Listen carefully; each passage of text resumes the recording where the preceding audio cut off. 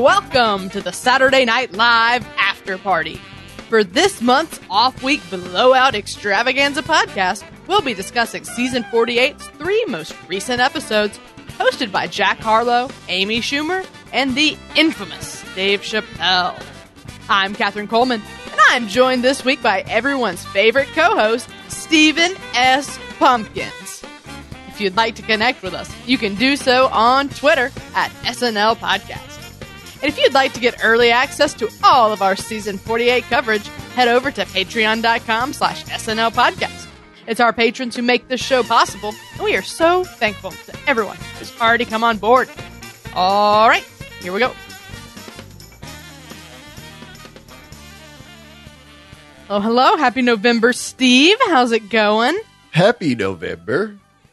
I hope you're well over there. I hear your mother's in town. Is that correct? My mother's in town. We're having a good time, big time. We've been to, I had a show on Thursday night, and then we saw Mike Birbiglia's new show on Friday. So it's been a big week. Highly recommend, by the way, The Old Man in the Pool on Broadway. Fantastic show. Yeah. All right. He was great just now in this episode, or the season of Big Mouth, if you caught that. Oh, nice. So I caught him in the Taylor Swift Anti-Hero music video, but I have missed Big Mouth. You have your priorities. Yeah, we all have our things, all right? And Mike's having a moment in all of them. So, yeah, he's doing something for all of us. Yeah. That's great. Did you have a good Halloween? You know, you're in your pumpkins attire. Did you wear this for Halloween? I didn't wear this, no. I didn't really attend any parties or anything this year, so I'm really just wearing it because we're going to be talking about Dave. And I just decided to wear the jacket only because it is a metaphor for my level of commitment as it has progressed through the years. Because that was still early pandemic when I went full David S. Pumpkins. You heard it here first, folks. Steven is in the David Pumpkins jacket and is totally pantsless. And yes, you can see his whole body on the video version. So tune in or not. That's right. Yeah, we're doing the portrait version. So this just keeps going down. Yeah. I'll TikTok, I'll Instagram. All right. Well, listeners, if you missed our last blowout, just a friendly reminder that what we're doing now is we're doing these monthly reviews. We're going to talk about all 3 episodes from the November run tonight.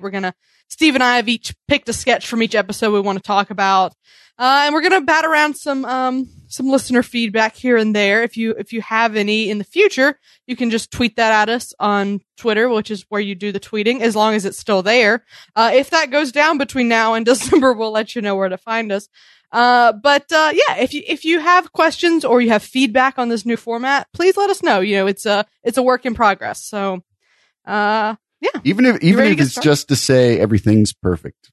Yeah. Because even if you like, if your feedback is we love it, also tell us that. Not enough people tell us that. Because when we hear nothing is wrong with it, but also nothing is right with it, we wonder, right. Are we doing anything right or wrong? Right. So yeah, tell us either way. Did anyone listen to this? But don't lie. Don't tell us what you think we want to hear. I'm fine with you lying. You can lie. No, okay. Not the best tactic in data collection to encourage dishonesty, but no, but it is the best tactic for Catherine's mental health.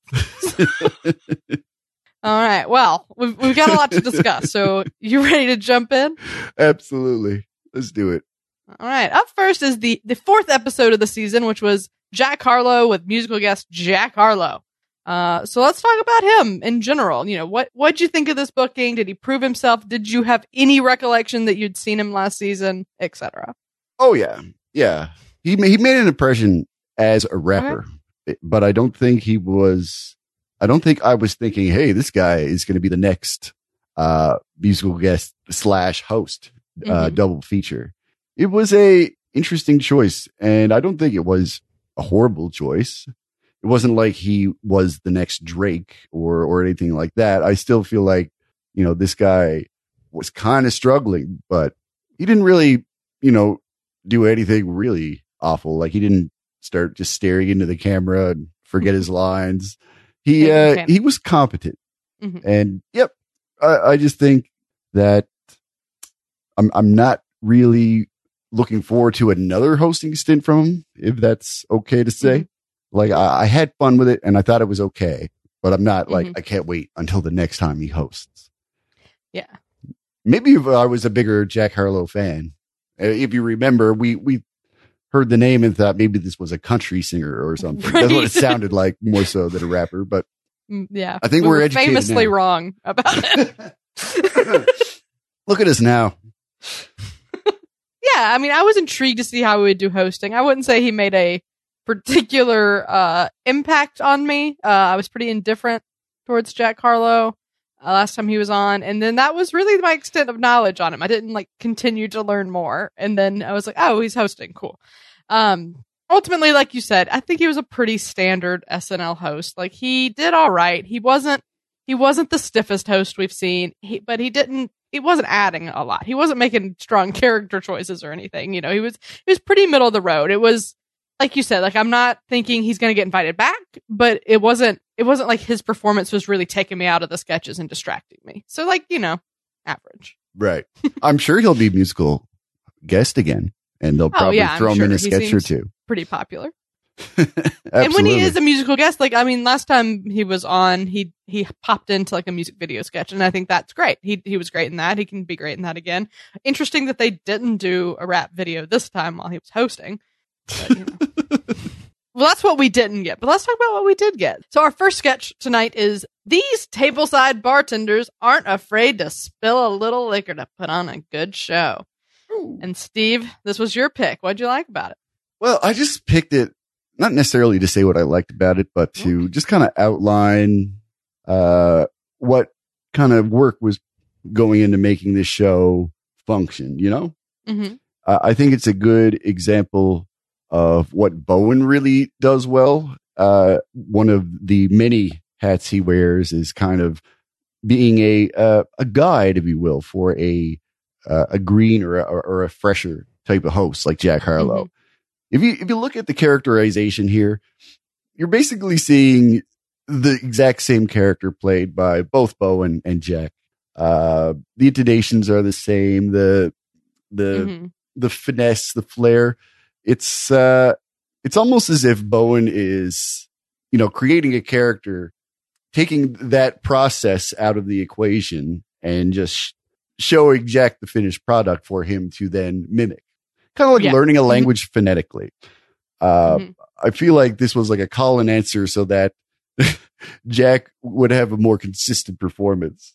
Every time like, Bowen would say a line. This was the only characterization Jack really made all night, and it was like very clearly influenced by what Bowen was doing. Yeah, I felt like this is how they figured out a way to get Jack to be consistently funny and effective in a character, was to just basically remind him every 30 seconds. This is what your character sounds like. This is what your character moves like. So if you forget, just look at what Bowen is doing and then continue to do that. Bowen's done this before with other types of sketches. I think there was like an old military sketch where they do like they're going to do show tunes like of the time, but it's more of a modern piece. Yeah, that was with Kristen Wiig, right? But it also included Charlie XCX, right? No, it was Dua Lipa. It was Dua Lipa. Dua Lipa. Yeah. So I've always loved Bowen as a pairing with the hosts, and I think he's well utilized in these roles. And I just want to use this sketch to kind of outline, just what goes into making a show work. And how that's a little bit different every time.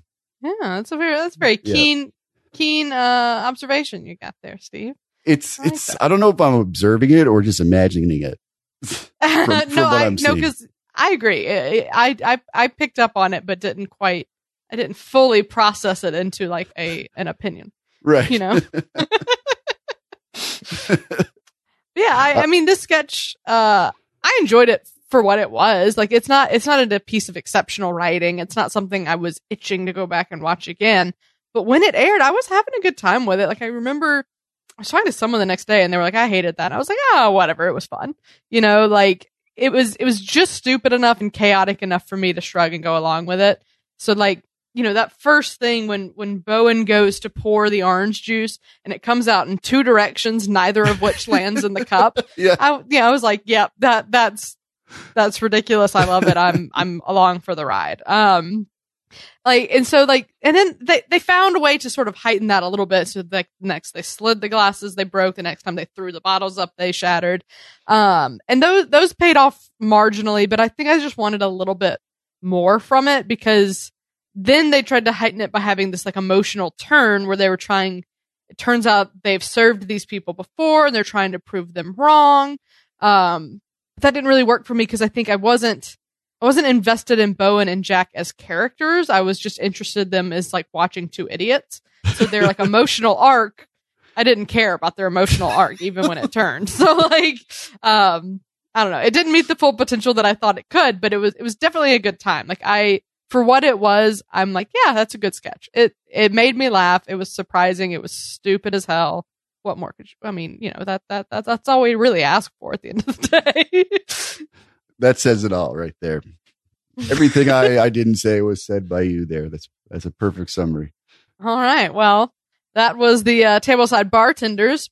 The next sketch, my pick, is David Pumpkins Returns. Preguntas? And yeah, so like at this moment, you just need to like cue that clip from Titanic when the old Rose says, "It's been 84 years." Because that's like how I felt waiting for this. I loved the original David Pumpkins. Okay, like I don't know why it works. It just works. It was exactly what I needed at the time. Just like the Bartenders, it was so dumb and so hilarious. And every year since then, which I think was 2016, I have thought, this is the year. They're going to do David Pumpkins again. It's the Halloween show. And they never do. So I stopped expecting it. And they said, now we gotcha. So I'm watching this episode, right? And it was an interesting choice, and some people weren't happy with it. But, we saw Tom Hanks before David Pumpkins. And some people thought that was like a spoiler, but not for me. Because I was just like, hey, hold on. So Tom Hanks is here in the AA meeting sketch, which, by the way, honorable mention. Fantastic sketch. Love that. But Tom Hanks walks in and I go, wait, so he's here, but he's not David Pumpkins. Like, that's weird. And I was thinking like maybe like they were going to do it and they cut it or something. And then Bobby Moynihan shows up on Update. Great to see him. Love that. But I don't know, kind of random. And I forgot that Bobby is the other skeleton until the end of Update when I went, oh my God. And I sat bolt upright on the couch and just went, it's happening. It's happening. It's happening. And Nathan, my husband, was next to me and he was like, I don't think it is. He's like, I think you're getting excited and you need to calm down. But I was just giddy. So then like it comes back from commercial. I see that they're getting on a ride and I'm like, this is it. And at that point they could do no wrong. I was too excited. So, is it beat for beat the exact same sketch? Pretty much, yeah. But that said, I do think they changed up enough jokes. They added on to jokes in a way that I think, that elevated it and did make it different enough so that it's the same formula, but they're adding new details. The jokes are a little different, so you can still be surprised. So I thought it was great. It was different enough. And it just feels like this great extension to me. And I'm just very, very grateful after all these years. I finally got what I wanted. So win for me. What about you? I had a similar realization. It all fell together in my head. Like after Weekend Update, I'm thinking it was a commercial break or something. I'm like, well, Tom Hanks is there. I suppose they could do it, but they would need to get Bobby Moore. Oh, he's there too.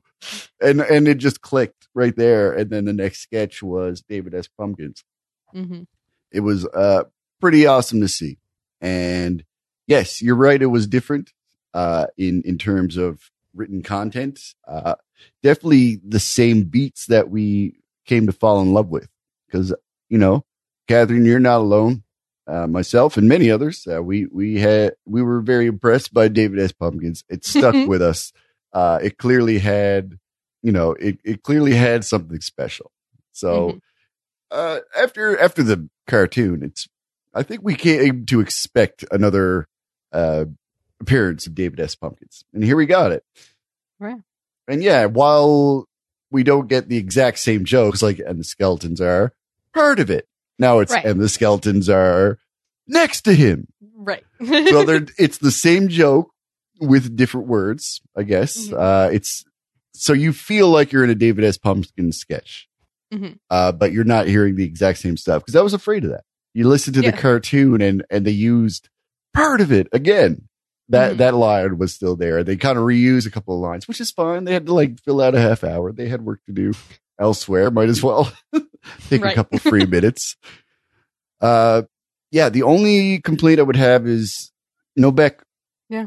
No Beck Bennett. Cause he was a great, part of this sketch. I think he was part of it. His apoplexy at, just trying to figure out who the hell David S. Pumpkins was so great. And he did it so expertly, like you got to be doing comedy for a while and be good at it to do as well as Beck did. And now it's Jack Harlow doing it. So I don't know. Well, Dismukes was more of Beck's character. Yeah, I guess like. so. And then like you had Ego playing, I guess, sort of Kate McKinnon's character, and then Jack Harlow there just because they had to put the host in it. Yes. Which felt wedged and took away from, I don't know. I just feel like being the straight person is such a underrated talent, and you can't just put someone who's not as apt in comedy is and not have it affect your sketch. Even if you have the comedic talent surrounding him, you still got to like pass the ball to once in a while. Yeah. It's deceptively hard to play that role because if you're a comedian, you know how to do like the skeletons for a laugh. That's like honestly barely even acting. It's like it's just like being funny. And the voice of reason has to truly act the sketch, you know? Like they have to have genuine reactions and dialogue that moves the scene along and that you have to deliver with some form of natural cadence. And so I think Dismukes did a good job. Had we not originally seen Beck in it, I think we'd be like, yeah, that was a great role for Andrew. But Beck did it so well and is just animated enough and can convey. It's like he can sound like he's yelling, but he's not actually yelling. He just like has so much frustration. Like he's just like holding it all in his chest, you know? Yeah. So yeah, like Beck was really, really great in that role. Yeah, for sure. But I mean, all that said, we loved it. Oh yeah. That's just one. I didn't want to be completely 100% positive. That was just the one little thing. Otherwise, we loved it. Yes. Yeah. Very fair. All right. So that's the Jack Harlow episode. Let's move on into Amy Schumer. What did you think of the selection of having Amy Schumer come back? It's a good selection. She's what number is this? Do you know? Her third time, maybe? Her third. Okay. Yes. I've enjoyed all three of them. Great monologue. I thought her jokes were fun. I feel like you go to certain corners of the internet and they seem to think I shouldn't like Amy Schumer. And it's kind of weird because I feel like it's almost vindictive in a way. The way these people want you to dislike her and accusing her of plagiarism. I don't like to see it as much because like I hear that more than I hear any of Amy Schumer's material. And then I go and listen to it and I'm like, what is everybody up in arms about? I guess it's just because she's a woman. They're genuinely, not to get on my soapbox, but there genuinely is just a lot of like misogyny involved because like half the time people are like, oh, she just does jokes about her vagina. And I'm like, okay, but you probably love penis jokes, don't you? Like, it goes both ways. Okay. There's comedy for everyone. Maybe it's for someone else if it's not doing it for you. Doesn't mean it doesn't deserve to be out there. And then like there's the joke stealing thing, which like she was accused of like stealing John Mulaney jokes, and John Mulaney was like, no, she didn't. But people still love to bring it up. Yep. As if, you know, the person who stole jokes being and they're still watching SNL, and you know, SNL has been accused of stealing jokes many a times, but they don't seem to hold it against them. True that. Shots fired. Oh, Yeah, so that's that's how we feel about Amy Schumer. So we're happy to see her. She did a great job, and yeah, I'd like to see her make it to 5-timers. It's a little bit slow going compared to some others, but right. yeah, I think she'll because she's having a moment now, right? She's got her other show back. She's got a new show, and then her old show came back as well. So yeah, she's just everywhere now. So it makes a whole lot of sense. Yeah, like you said, it's very popular to hate Amy Schumer, but like I'm like, I don't know, I'm not like I'm not like an avid Amy Schumer fan, but I think she's fine. Like I'm not. It was like she had a big moment around the same time like Jennifer Lawrence did, and then everyone just collectively got tired of both of them and decided that everyone viciously hated both of them, and it was a very weird thing that happened. But like I think she's great. She's good at sketch comedy. Like every episode of SNL she's hosted has been very solid. And I really liked her Hulu show, Life and Beth. I thought it was great. It showed like a completely different side to Amy Schumer. So, I was excited. I was like, oh, okay. Like, was it Taylor Swift hosting? No, but like, I was like, okay, yeah, that'll be a good episode. Let's do it. What more could you ask for? Oh man, no, this was more than enough for me. Had a blast. Well, on the note of Amy Schumer, Travis Kemp gave us some feedback on Twitter and wanted to point out a specific moment in her monologue. And he said she mentioned her husband is autistic. I can definitely relate because I'm mildly autistic myself. I hope that the comment about her husband will inspire people to learn more about autism so that they can better understand those who have it. If people want to learn more about autism, they should read books and articles on the subject as well as watch documentaries. So, thank you, Travis. I agree. I think it's, it's a thing that a lot of people are not educated on, like autism spectrum disorder or like what it means. And so I think it's great that she can kind of have this role as educator, but still like make great jokes. Like the joke about autism or man was amazing. So I like that. And I haven't watched her special that was like a lot about him, but I would really like to. So yeah. I watched their cooking show over the pandemic. Okay. That was a lot of fun. Okay, well, let's get into these sketches. Up first, Steve's pick. Is your daily routine getting you down? Do you need a break? Try COVID. So why'd you pick this one? I just thought it was a really well put together little short. I thought everybody's performances in it elevated it. Every piece of the ensemble was just so great. It had so many great little moments that worked, against and with the cinematic style of this commercial. It's very much selling you COVID as if it's some kind of, I guess, antidepressant or some kind of medication that's going to help you. It has the pharmaceutical commercial kind of vibe, and I thought it was pretty funny to see.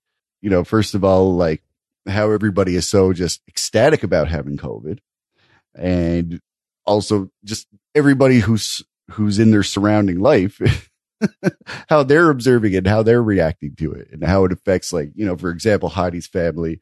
Andrew Dismuke's looking through the window was a great moment in just comedy history.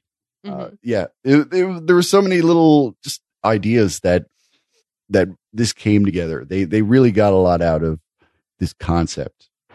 Yeah, there were a lot of really great jokes in here. I thought the overall concept was just really clever. I think it's a fun take. It's a funny point of view, and they executed it really well. Like you said, I think all the beats were really clear, like the heightening to like the always positive kit. So like now you don't even have to have COVID. We'll just make it look like you have COVID. I think that's all really solid. This sketch is sort of that thing where it doesn't surprise you with how it's funny. It's not David Pumpkins. That's so weird. Ha ha ha. It's that thing where you go, oh, that's true. Ha ha. And those things, like these sketches are always interesting because I don't find that they're not usually like big belly laugh sketches, for me at least.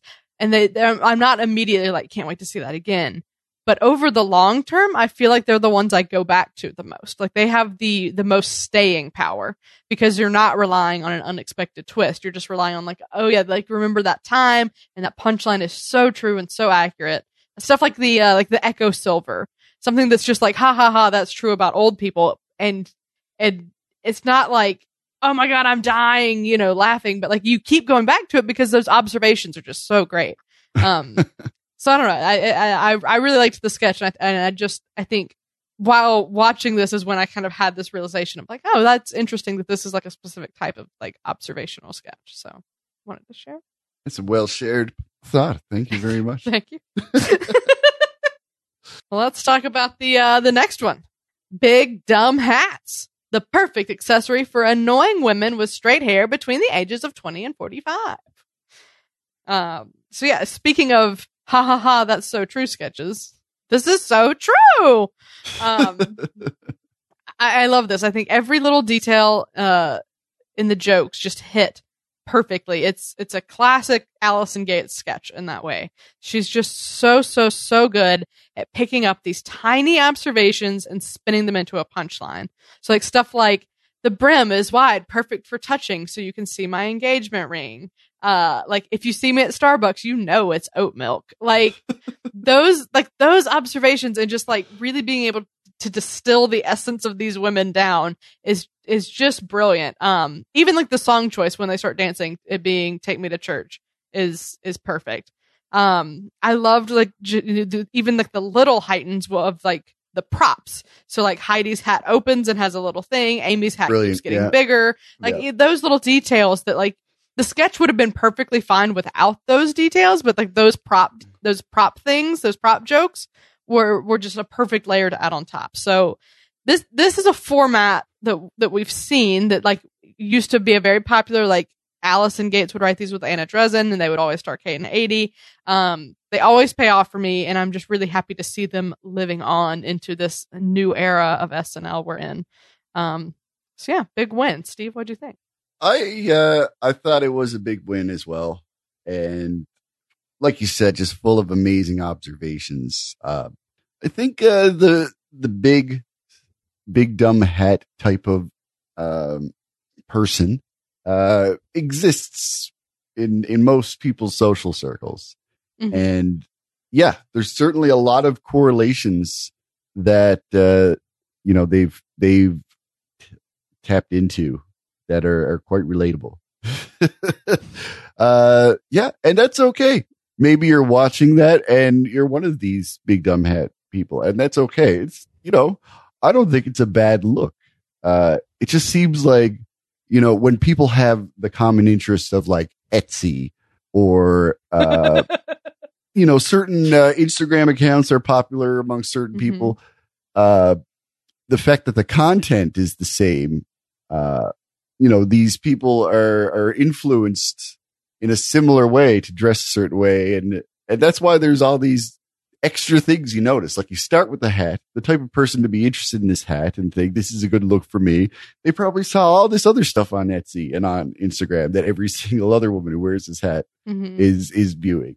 So yeah, it's, I think this is like a phenomenon of social media, because I can't remember a time where like style was so homogenized amongst certain social circles, right? Yeah. Well, what's another like very funny thing about this, and this was pointed out by a person I follow on Instagram named Rosie Beam. She's a fashion influencer, and she made this reel about how she's like, I'm throwing out this hat. She's like, I why do I own this hat? No one has ever worn one of these hats not in a photo shoot. Like, and I was like, I've never once seen a woman just wearing that hat. I've only seen photos of women wearing the hat, because I feel like they take them off afterwards. It's like a wedding dress. You just buy it. Right. You'd have your photo shoot and then you never wear it again. Yeah. It's wild. Well, let's keep it on going to the Dave Chappelle episode. Oh, yes. I was pretty surprised by this. Were you surprised? Surprised by the announcement, you mean, or yeah, by the choice to have him host here in 2022? Yeah, I mean, there's certainly some controversy that's going around, and I'm not going to try to pretend that I know what it feels like as a cisgendered man. It's not my fight. I got no dog in this fight.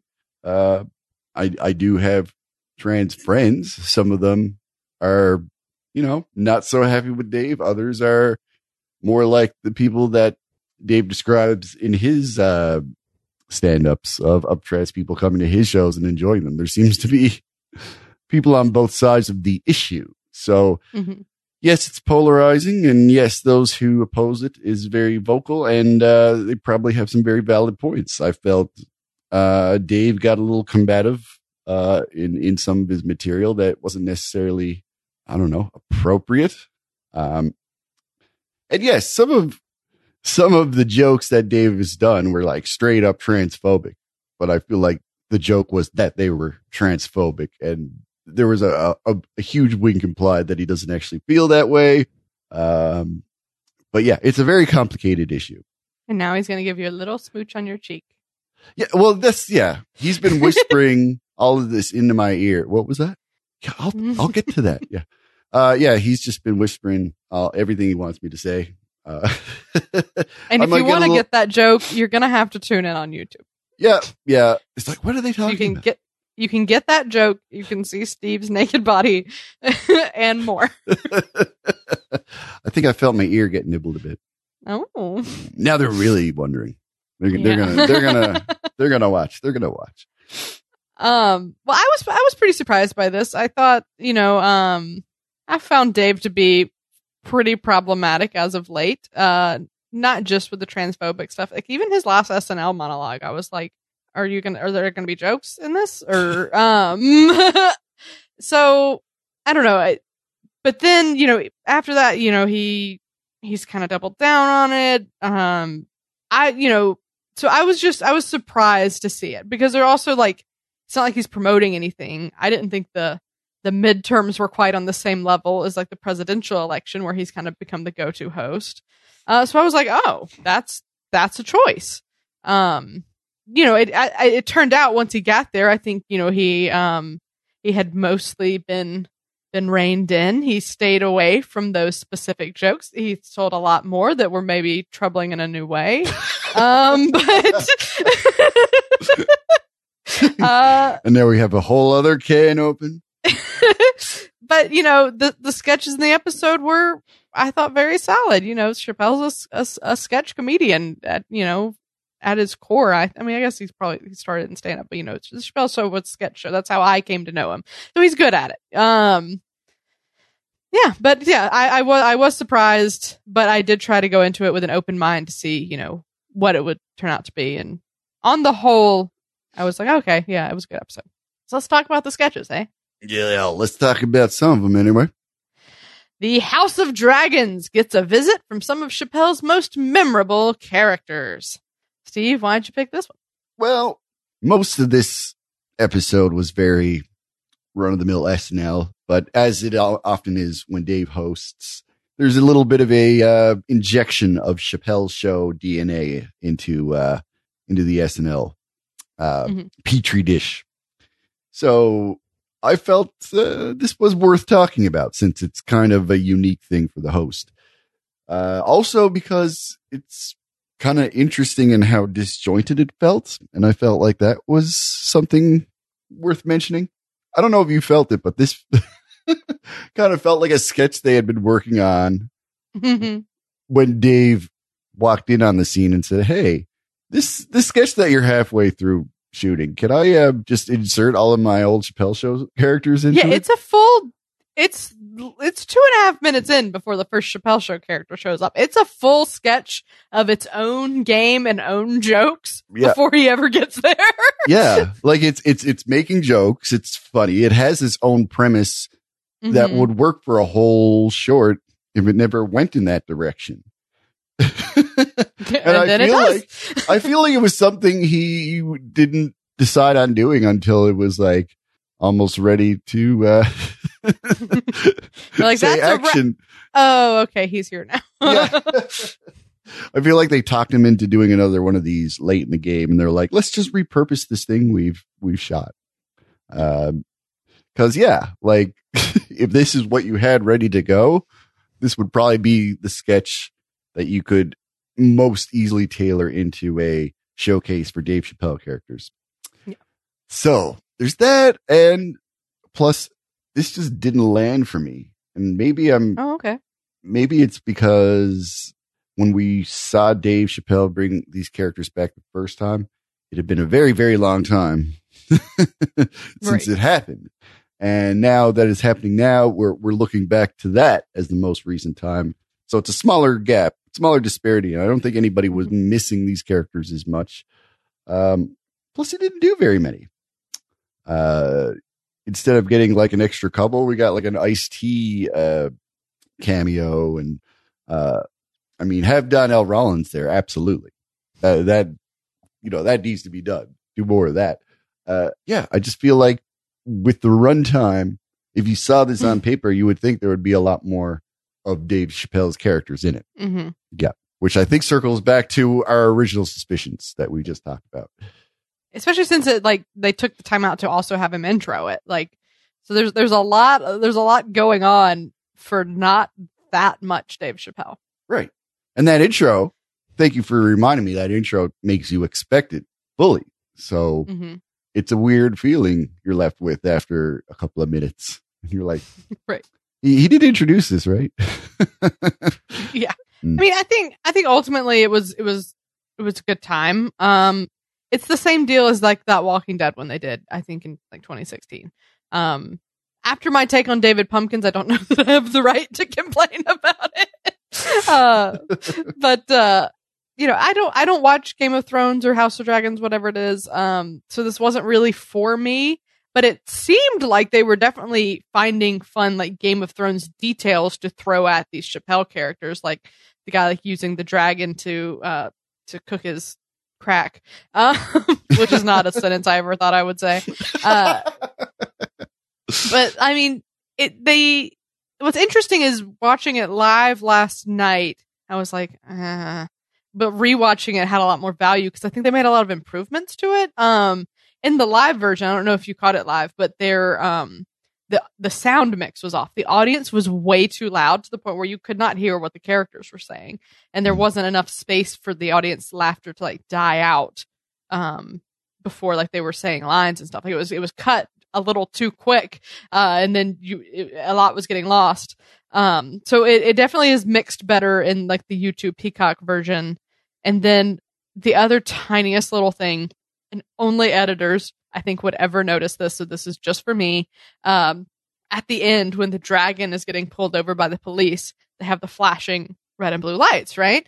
But in the live version, you could only see the lights on the dragon and on Chappelle, because I assume that was its own layer in the build of the Final Cut file. But they fixed that to where now it goes across the whole screen.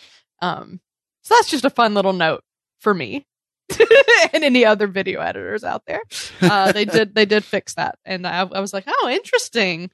A little thing. It's always fun to catch those little things because it's a miracle that they got this edited in time to start with. Like the fact that any of this was done is amazing. So like I find it fun to like catch like, oh, like there's a thing, and then miraculously they have it fixed by the time it gets uploaded to YouTube like an hour later.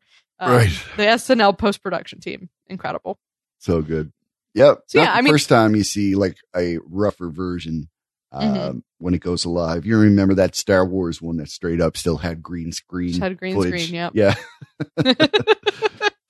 And it's always the more ambitious stuff like this with a lot of effects. They like look at the makeup job. I say makeup, but it was pretty much a digital mask that James Austin Johnson was wearing for all the rotting face stuff. Yeah. And you could tell they were compositing like Dave Chappelle onto existing dragon footage like from the show, and then had to track it to that. Like there was a lot of special effects stuff happening in this. Like it was a lot of work. Yeah. Yeah. The production design on this was great. I think, if you were itching to see these characters, then this was probably a big win. If you were just like, okay, then the first half might have worked better for you. I loved what they were doing with James's character. I loved those. Even not watching the show, I got what they were doing. I thought that was brilliant. So there were things to like here. Things to like for sure. All right, up next, Dave takes a break and tags in Mikey to play his role in the Black Heaven sketch. And I picked this one because I just thought it was really creative. I really love it when a sketch feels like it could only be done this week. Like, this was written for the Dave Chappelle episode, and it is unique and special in that way. You know, they couldn't do this with Jack Harlow. They couldn't do this with Amy Schumer. It was for this week, and I love that, and I think it's the perfect use of this specific host. And then not only is it perfect for this host, let's also turn that on its head and actually take the host out of it. I just think that's so creative, and it paid off to such great effect by putting Mikey in there. So, like, the jokes were good, the sketch was fine, but what I really loved was just how creative and unique it was. So, are you on my same page? What do you have to say about it? Pretty much, yeah. This was good stuff, and there were some clever little devices used. There was a interesting fake out that makes you think that Devin Walker is going to be Dave Chappelle's character, which is obviously not the case, as it turns out, and we get Mikey doing it. Just a great idea to use Mikey for this. He's got that nervousness down pat, and he is unfortunately a good type to put in uncomfortable situations. So I hope he enjoys doing it, because it's just what he's born to do. It was just starting to lose some steam when they started cutting to Dave, which brought some life back into it again. We saw Donnell live, which was nice. He got a great response. But that's what I loved about it, is that you know this is a bad idea. You know that Dave knows it's a bad idea. Dave's doing it because it's a bad idea, and that is funny to him. There's like a very Andy Kaufman level of reflexivity to this sketch that makes it funny. So yeah, there's more cerebral stuff going here that it might beat the eye. Yeah, it's more than just a white guy trying to do urban vernacular while clearly not wanting to be there. Yes, that's a big joke of it, and that plays for laughs. But I think the whole picture of it is just brilliant. Yeah, there's levels. There's levels here. Levels, Jerry. There's depth. All right. Well, that's all we've got to say about the Chappelle episode. Let's move on and talk about this run as a whole. Up first, let's check in on how we feel about the featured players. Do you have what is your assessment so far on our featured players? Featured players have been continuing to do well, at least most of them. Marcelo definitely had a great moment as his Cuban guy running for president. God love him. You want him to succeed, even though, it's not stacked in his favor. But it was great. I thought he did well. I thought Michael Longfellow got a great little moment in Dave Chappelle's episode, being part of that barbershop sketch. Molly was great in the Please Don't Destroy sketch. We're having a good little bit of screen time taken out for these new people. It's great to see. I think they're holding their weight, and we still got a lot more show left. So yeah, some others might. I'd like to see more from Devin, and I think he's at least feeling a bit more natural in what we see him in. Like, we were talking about some nerves that he might have had in his first weekend update panel, but he seems to be taking the reins a little bit. So we see a little bit more from him. I think everybody's in good shape after that. So good hires, it seems. Yeah, everyone's still having pretty strong starts. We're seeing a lot more of all of them than I think we've seen of featured players in a long time. Yeah. I mean, obviously, like, James had a pretty strong start, but in Sarah too. But even so, like, I wouldn't say they were as integrated into the show as much as they were doing. They were doing their own thing a lot. Like, we're seeing James's Bide, and we were seeing Sarah doing Sarah, but we weren't seeing them thrown into just random roles and sketches that could have gone to other people, like what we're seeing with Michael Longfellow. Mhm. You know, he was like, even that table bartender sketch, it would have been really easy to throw in Dismukes or Mikey or anybody, but instead they gave that role to Michael Longfellow. And I think that's great. I think that's awesome. I do think Michael seems to be having the strongest start to me. Like he had a great update feature, and they seem to be putting him just in a lot of sketches. You know, I think Marcelo's having a really strong start. I agree that Devin is sort of, and Molly is doing great. Like they've had another featured sketch with the Please Don't Destroy guys. But Devin seems to be not getting quite as much, and when he is on, doesn't seem as comfortable. Like Michael Longfellow's been in these pieces and he's been doing really great in them, whereas I feel like when Devin goes in, he doesn't feel like he knows what to do, because he's a stand-up, right? So like even with like the Black Heaven sketch, and he was having to play a voice of reason character, which, as I said before, is deceptively hard to do. You know, he didn't come across as natural as, say, Keenan or Ego did. There's plenty of room to grow. And I think he's a very, very funny guy. Like I said before, when I saw his audition, he was one of the stand-ups where I said, oh, he's funny. Like he's great. You know, so I think he's got a great future ahead of him. He's just like, he's taken a little longer to like get his sea legs, you know? Yeah. But yeah, I'm excited for all these people. And then let's talk about Sarah Sherman. Still technically a featured player. But that, Sarah's news on Update. Do we think Sarah's gunning for a Weekend Update anchor spot? I don't know. You would really have to retool Weekend Update. Yeah. I don't know if I want to see the Sarah Sherman skin on Weekend Update with all the viscera and guts that seem to make up her her sets and her logos and stuff. Like there were bowel borders and severed eyes with the little stem sticking off of them. Yeah, definitely straight up acknowledgement of her body horror style of comedy.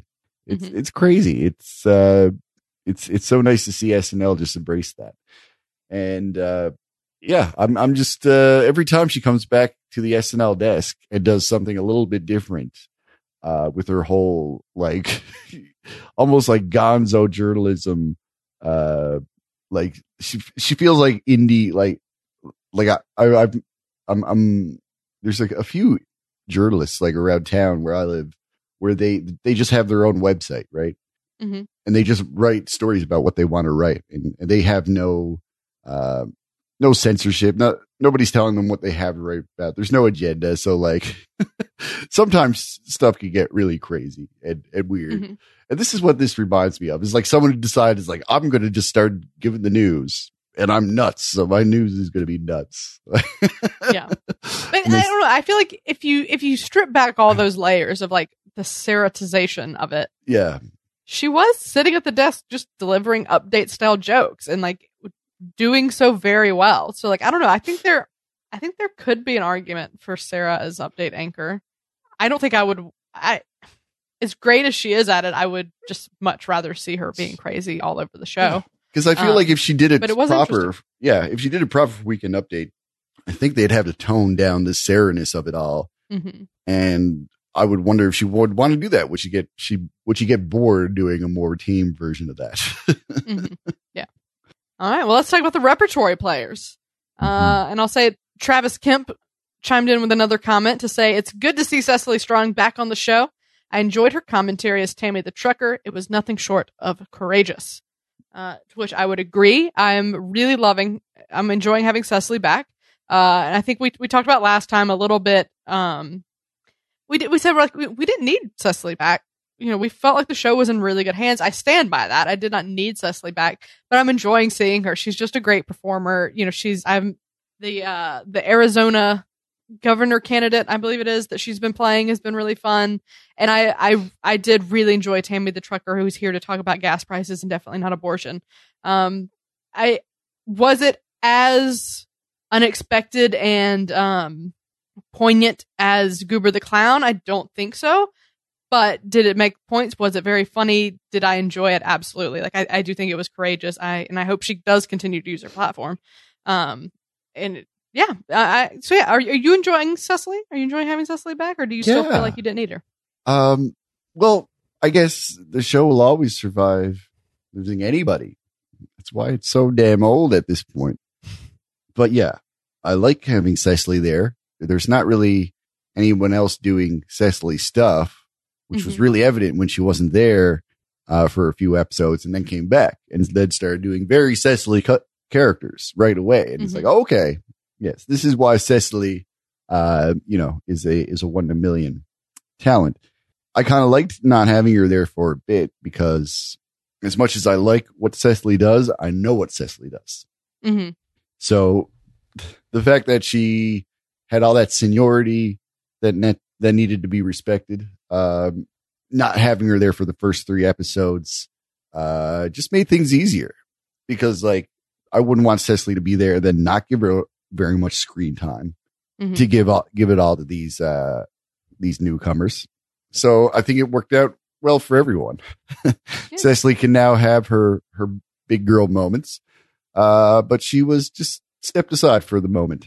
Yeah, and then other repertory players, I think Heidi, Ego, and Chloe continue to have great screen time, great moments. But the thing, Bowen, of course, is great. But Dismukes, Andrew Dismukes has really been stepping up. We're seeing a lot of Andrew Dismukes, and he's doing really well. Like I know we talked before about how he wasn't quite at the level that, say, Beck Bennett was in the David Pumpkin sketch, but he was really good in that sketch. You're comparing him, it's not a fair comparison. But, and then stuff like the COVID commercial, like him looking through that window is so funny. The way he said, like, don't do this again, it's like just great. And I'm really enjoying seeing a lot of Andrew Dismukes because I think he's so funny. He's such a nice guy. And like, just like when he first started, it was kind of a slow burn on him. I think a lot of people were like, oh, that guy's here. But now he's moved on. He's in the next step now. We're seeing more of him. I think people are starting to recognize him more and trust him more just in those like sort of voice of reason roles, just like throwing him in here and there. So yeah, that's been great to see as well. Do you have anybody else you would like to mention? No, because then I just have to mention everybody and every single thing they did. We'll be here just recounting the entire 3 episodes worth of content. Very good. Well, then let's talk about the writers. How are you feeling about the writing over these 3 episodes? Over the first 3, we were all sort of, me, you, and Pat, on the same page of like, it's had moments, but we didn't think it was the strongest. So how do you think it compares in these 3 episodes? It wasn't as glaring, I feel. I feel like it was more consistently good. And I felt like the ideas were better. There were like whole sketches where I was like, I wish this wasn't attempted. I never felt this way, or certainly not as much with these 3. I felt like every sketch was at least a decent enough idea to pursue, and I understood its merit and why it was chosen to take up time on this very coveted hour and a half of airtime. Maybe I'd like to see more of an improvement as time goes on. Not to say like everything's better and we're cured, but I'm seeing an incline in trends. Yeah, I agree. I think this was an improvement. Like you said, I think more consistent is really the perfect way to put it. Significantly more consistent episodes. I think these were all much stronger and more creative. Like you said, the premises I feel like were much better. I think there were more unique approaches, more unique voices coming through, and just paired really well with some tried and true formats. We got David Pumpkins again, that Chappelle thing we already talked about. The Big Dumb Hats is a format we know and love. But then thrown in there was some new stuff that was working really well. So yeah, I thought these episodes were much better. Alex English, I was looking at the list of credits. Alex English seems to be doing some heavier lifting in these 3 episodes, and maybe we need more of that. Maybe that's the key there. So yeah, I think the writing is improving, and I'm eager to see a lot of our new. I've noticed that some of the new writers are getting more credits under them. I'm learning a little bit more about what their voices are, what their takes are. And I'm just excited to see more and really be able to pinpoint it. So maybe in the next run of 3, I'll be able to tell you exactly like, oh yeah, this person, this is their thing, you know, that's the fun of the show to me. Yeah. Goes to show you just how intensive the whole cycle is. You know, you go through 3 of them and all of a sudden you're a grizzled veteran and you're just pumping out great scripts. Yeah. All right. Well, let's touch on the musical guest. Do you have anything to say about the musical guest? What could I say? Like, that was Mos Def, right? Yeah. In, what are they called? Dark Star? Black Star? Black Star? And yeah, and apparently Mos Def isn't going by Mos Def anymore, but yes, it was Mos Def. Oh, what is he now? I couldn't tell you. Or is he Dark Star? Or Black Star? No, Black Star is the band, but Mos Def is going, it's like Yasim something. Oh, okay. So he's like, it's Islam. Yeah. Sounds like. All right. Oh, that's cool. I enjoyed those guys. I don't know so much about, what's his name? Steve Lacy? Steve Lacy. Yeah. I heard him on a couple of Vampire Weekend tracks that I really enjoyed. So I was looking forward to listening to him. But maybe I need to acquire the taste of Steve Lacy because I was not really taken by his songs. I was a little bit bored, if I'm going to be honest. Steve Lacy to me is one of those musical guests where I'm like, wow, if I had just heard this in the wild, I think I'd really enjoy this music. It's like, it's a style I like, good songs, but on SNL, like you said, it can just be a little boring. Like you're used to just like very quick, high energy sketch comedy. And then it's just like, you know, kind of a bluesy, more ballady feel to it. And, so it is always interesting when those people come on. That's a performance I'd like to be in the same room as, I think. I think I would enjoy it a lot more if I felt the live in-person energy of it. Something got lost on the way to me. Fair enough. Okay, well, let's get into our ratings then. With that said, let's get into these ratings. Up first, the most memorable moment of the run. What is it, Steve? I had a great time with a certain moment in the Potato Hole sketch from Chappelle's show, the Chappelle Show episode. He and it's a new guy. It's Michael Longfellow had a really great moment. You know, when he finally was forced to explain what a potato hole was. Michael was basically holding his pose from his previous shot. So he's in mid golf swing, and it was perfect because we had already seen he was the last of the broadcasters to be shown the reaction. So it was great. We're already laughing at everybody looking uncomfortable, and to see him just frozen like that was perfect. It was just a great moment. My moment is a little more meta. It's the moment that I pieced together. Bobby's here. Tom is here.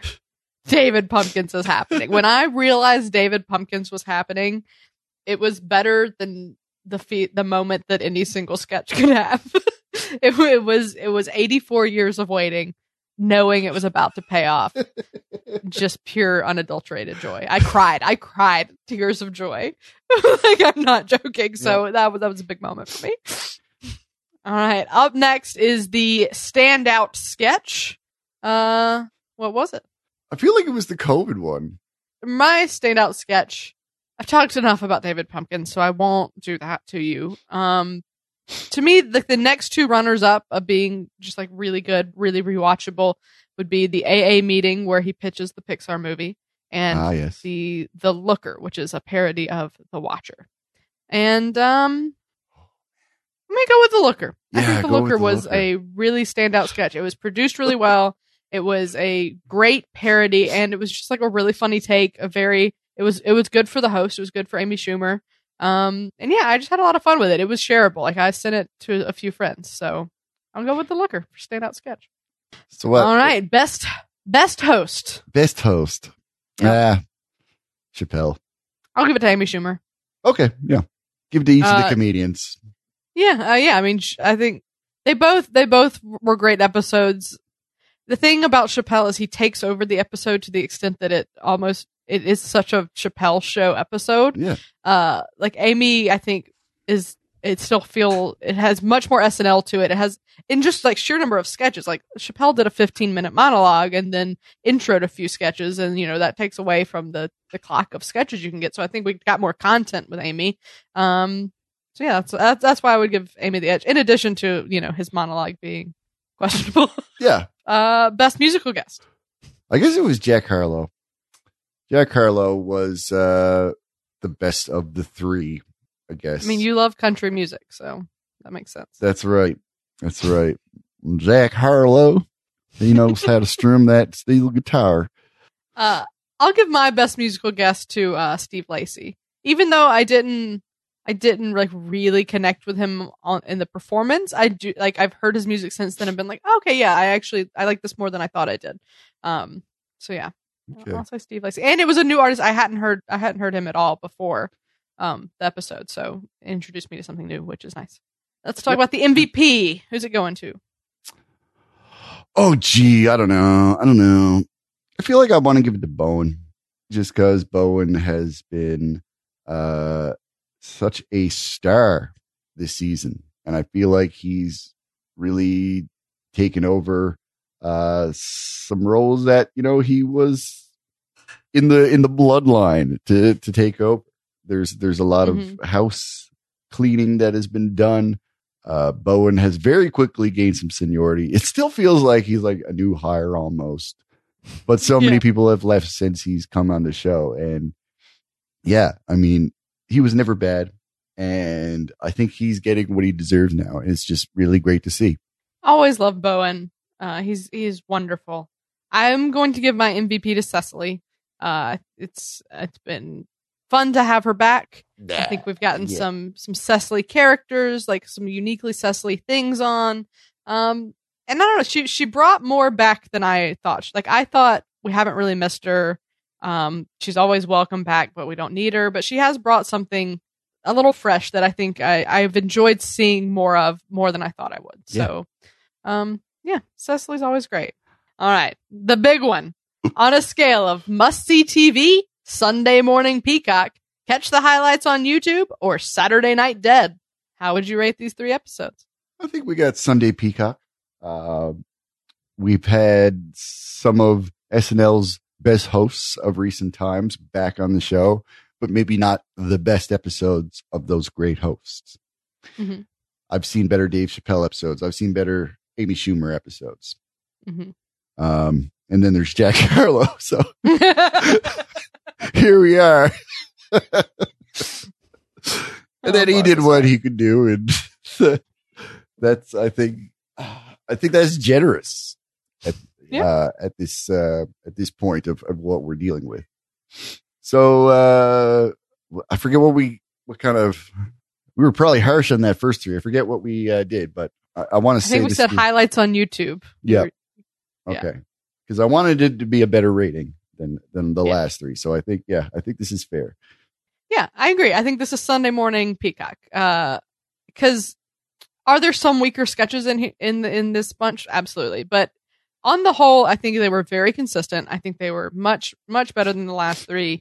Just really solid stuff, and enough highlight sketches from each episode that like individual YouTube links would be tiring. Right. So, so I think there was enough to like in each one that I'm like, yeah, catch the full episode. That'll be a good time for you. On the whole. Yeah. Potato on the whole. Potato. We're not allowed to say that, Steve. Oh, okay. Okay. Well, on that note, that is a wrap.